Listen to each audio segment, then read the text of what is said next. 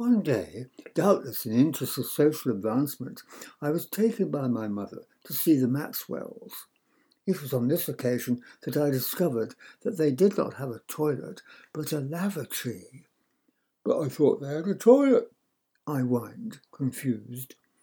Nice people do not have toilets, they have lavatories, hissed my mother, who must have been doing some research on the niceties of euphemism and its inbuilt tendency to obsolescence, insofar as its neutralizing phrases so rapidly become contaminated by that very unmentionable reality to which they draw attention. I was deeply puzzled. How could the Maxwells do their poo-poos in a tree? Cultural customs were certainly astonishingly varied. During tea, conversation turned to theological topics, the absolutely essential importance of belief in a personal devil, the desirability of reservation of the Blessed Sacrament in the local parish church. There was a certain confusion in my mother's mind between the social and theological components of what she called high views, but she was quite clear as to what she deplored, the combination of being working class and Methodist that was to be found in my father's family plumbed the depths. I was preoccupied by the problem of how the Maxwells managed their poo-poos all through the weak tea drunk from a bone of china ground derby service, the stewed prunes, and choice of either seed cake or Victoria sponge sandwich. He's a shy boy, said my mother. Come on, Henry, say something to Mrs. Maxwell. How do you do your poo-poos? I asked. There was pandemonium. My mother leapt to her feet, coughing and spluttering, like the government denying any responsibility for a minor official who has made an unfortunate diplomatic gaffe in a foreign embassy. Mrs. Maxwell, who must have been great-souled, or perhaps merely not wholly averse to displaying the gleaming porcelain evidence of social cachet, replied airily with an easy laugh. Oh, we have a lavatory, of course. Can I see it? I demanded. We all trooped into the all-in-one bathroom, bath and wash basin in matching colours, lavatory bowl by Pontifex Brothers. Oh, how lovely, responded my mother with delight, her animation marking her so pretty that I nearly died with delight too. Forgetting for the moment that thou shalt not covet thy neighbour's lavatory bowl, her eyes growing slightly misty with glimpsed future glories. But a wonder of wonders, the lavatory was indeed a tree, like our own world tree. It had a trunk, thin it was true, and fastened to the wall with staples like an espaliered plum. Like our tree, it swelled out at the top and sang and gurgled as the branches of the world tree whispered their mysterious messages into the wind. Like our tree, too, it had a rope hanging down that you could grasp and doubtless swing upon. In this case, it was a chain, but the principle was the same. Like our tree, it was rooted in the earth, and its foundations ran down into unknown darknesses. But here was a fascinating difference. Instead of roots, it had a river that flowed round a yew bend on down into the dark kingdom of the poo-poos. Thank you very much, I said, entranced. I thought once that Peter and I must journey down the river in our paper boat. Fear and terror constricted my throat. I stared with my inward eye, fixated and horrified. We have many times braved the great waters and the wide oceans in our paper boat, but never had we ventured on an underground river, a Congo flowing backwards into a heart of darkness, a waterway that would gather speed and momentum, that would move more and more and more quickly and faster and faster and faster. And so, shloop, we were sucked into a black cavern's mouth, a gaping swallow. But go we must. There was no gainsaying the call, and no hero worth his salt would for a moment refuse. All in a flash was clear to me. Hitler did not live in the privy, I've been wrong about that, as had been shown by my journey beyond its door, which had revealed not him, but Mrs. Rodber. He was a far more dreadful figure than even I had imagined. He was the Dark Lord of the Poo-Poos himself, dwelling in his kingdom, deep under the earth, in his palace of excrement. Like the Latin word sacer, excrement was both sacred and abominable.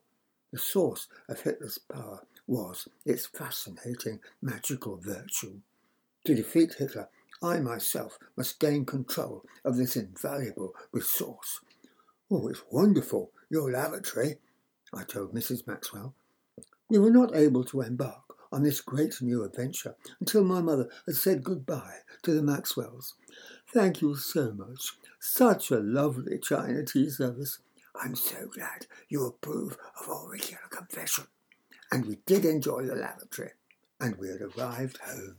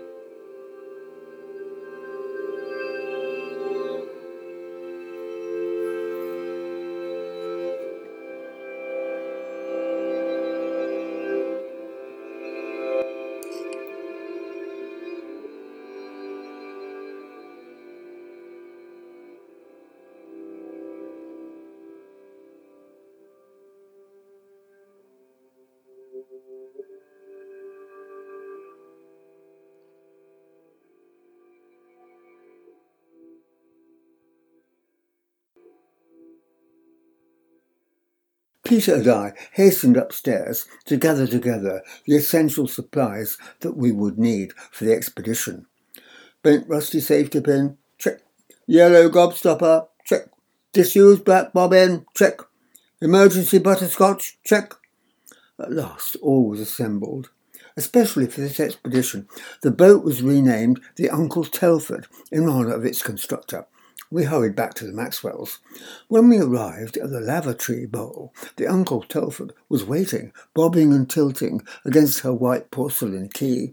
The boat rocked as we climbed in, and running up the sails and unfurling the flag, we sent a last signal.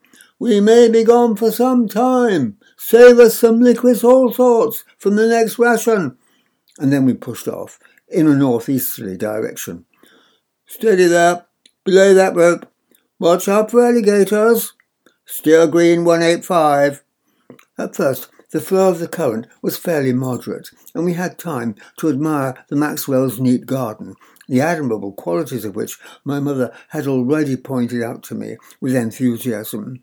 Real class, the garden. Real class. Oh, yes, very select. You can see right away that they are people of taste. By this time, the channel was beginning to narrow. Peter drew my attention to the approaching New Bend. We could now see that the banks of the river were lined with teapots, brown wardrobes, and huge white lavatory bowls. The boat began to gather momentum, faster and faster and faster and faster. At breakneck speed, we entered the black hole of the New Bend and shot down into the darkness. Down, down, down, down, on and on and on. Down, down, down, down. Where was Peter? Where was Peter? I was on my own. My blood turned to ice. My bones were distilled to jelly. I was rigid with the act of fear. The hairs were risen upright on my head, like frills upon the fretful porpentine. Where was I? I slowly began to make things out in the gloom. Great Scott! I was a prisoner in the Palace of Excrement.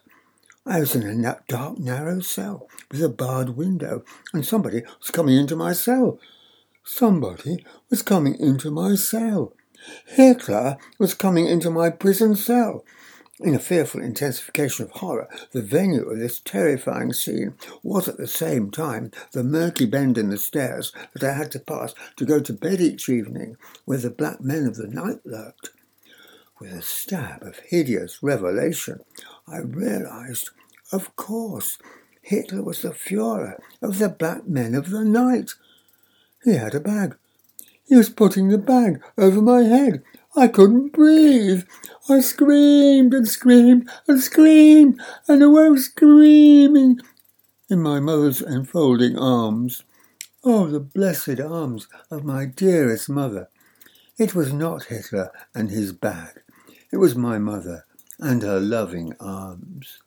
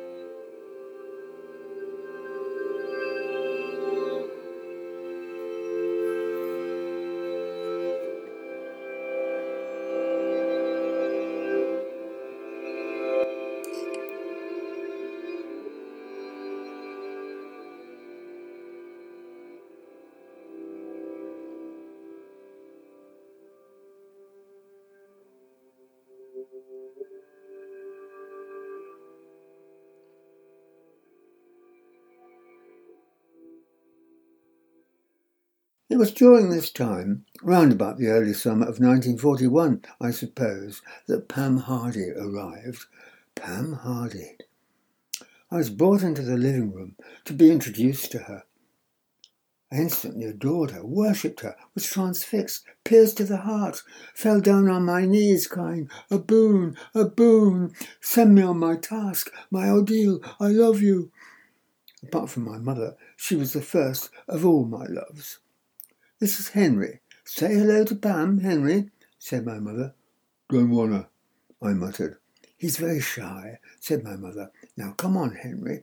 Pam's a very nice girl." "Isn't." Pam was an evacuee from London. Because she was lame and had calipers and wet the bed, the authorities in charge of placing evacuees had found it difficult to find anybody who would take her in. My mother did so at once without hesitation. As she already had a most copious bedwetter, perhaps she felt that one more set of yellowing sheets steaming before the fire wouldn't make much difference. Pam had mousy hair and wore glasses and a gym slip and black stockings, which frequently had holes in them. Through these holes, searingly beautiful patches of white flesh could be glimpsed, and in times of recollection, feverishly venerated. Once when she was bending over, I smelt her flesh through one of these holes in her stocking. It was right up there with the newly baked bread and the frying bacon. The first day that she lived with us, we walked in the garden between the end of tea and the hour when I had to go to bed. She hobbled along, and I was, for once, totally tongue-tied. Finally, I decided to risk everything. I blurted out, "Would you like to see my snail?" That afternoon, I had captured a snail that I was now treasuring in a box. I had placed him as an offering in the shrine at the foot of the world tree, providing him with grass and a piece of lettuce to guarantee his sustenance and further his happiness. "Oh, I'd love to." "Would you like to know his name?" Very much. It's Samuel. What a lovely name. There he is. Pam bent down over the blindly waving head and tenderly delicate horns. She uttered a guttural, preverbal sound, and her voice sank soft and low, an excellent thing in woman. It was a bit like lake water, lapping with a low sound by the shore. It was my first experience of sex. It was as if a door had opened into an inner chamber, and I felt myself bathed in a tender blast of loving warmth and light. It was the earth goddess, adoring her creatures. Initiates into this great mystery, from that moment on, Pam and I became inseparable. Never did knight more dearly worship his lady, nor lover trip more gladly beside his lass. We carried her woman's attention to the world about between us, as if it were a chalice, a light from the primary reality. In its way, an action of nature as objectively given to her personality as it was to mine, a third force, a Holy Ghost. And even today, as I subject my past to the X-ray scrutiny of my present consciousness, there is a dark spot, a patch of mysterious opacity on the films that swim into miraculously emergent shapes in the darkroom, a light source too bright for capture. We went everywhere together, wet the bed together, shared long silences, swapped treasures, loved every byway and nook of the garden, above all traced and tracked and cherished snails, worms, slugs, newts, frogs, toads, grasshoppers, beetles, and even once a grass snake. Every creature that crept and crawled was the beloved of Pam, and therefore precious to me also, an interest that I have never lost. We would devotedly follow snails as they proceeded along their silver trails, elegantly stretching up their necks and slowly wiggling their bottoms, like fashion models glistening with sex as they flaunted themselves on the catwalk in almost infinite slow motion. We would stare straight into the ancient and winking eyes of frogs, immobile as Buddhas, jewel Satsuma wrestlers hunkered down as still as stones, as green and brown and unmoving as the earth itself, until flip, they swallowed a fly, and flip, they vanished. We gave Christian burial to a small, dehydrated, dead toad. We crouched spellbound with horror before the decomposing carcass of a hedgehog roaring with flies, like a munition factory making Lancaster bombers. Beetles were captured in matchboxes and endowed with warmly affectionate biographies. We solicitously removed to places of safety slugs slowly crossing the lawn, lest their slimy lives be abruptly terminated by a Stuka dive-bombing thrush. The only time that we were separated was when Peter and I went on the expeditions to the other side of the world. With an unthinking sexism typical of the era, he and I had agreed that these fearful perils were no place for a woman. But on our return, we would lay down at her feet the booty of our travels, like Drake and Raleigh paying homage to Queen Elizabeth. So it was that I first fell in love. Cool and beautiful, she moved within the silences and joined the days. She walked between the light blue and the dark, the colours of the local girls' high school, along long forsaken roads where angels sing beyond the river and the tree.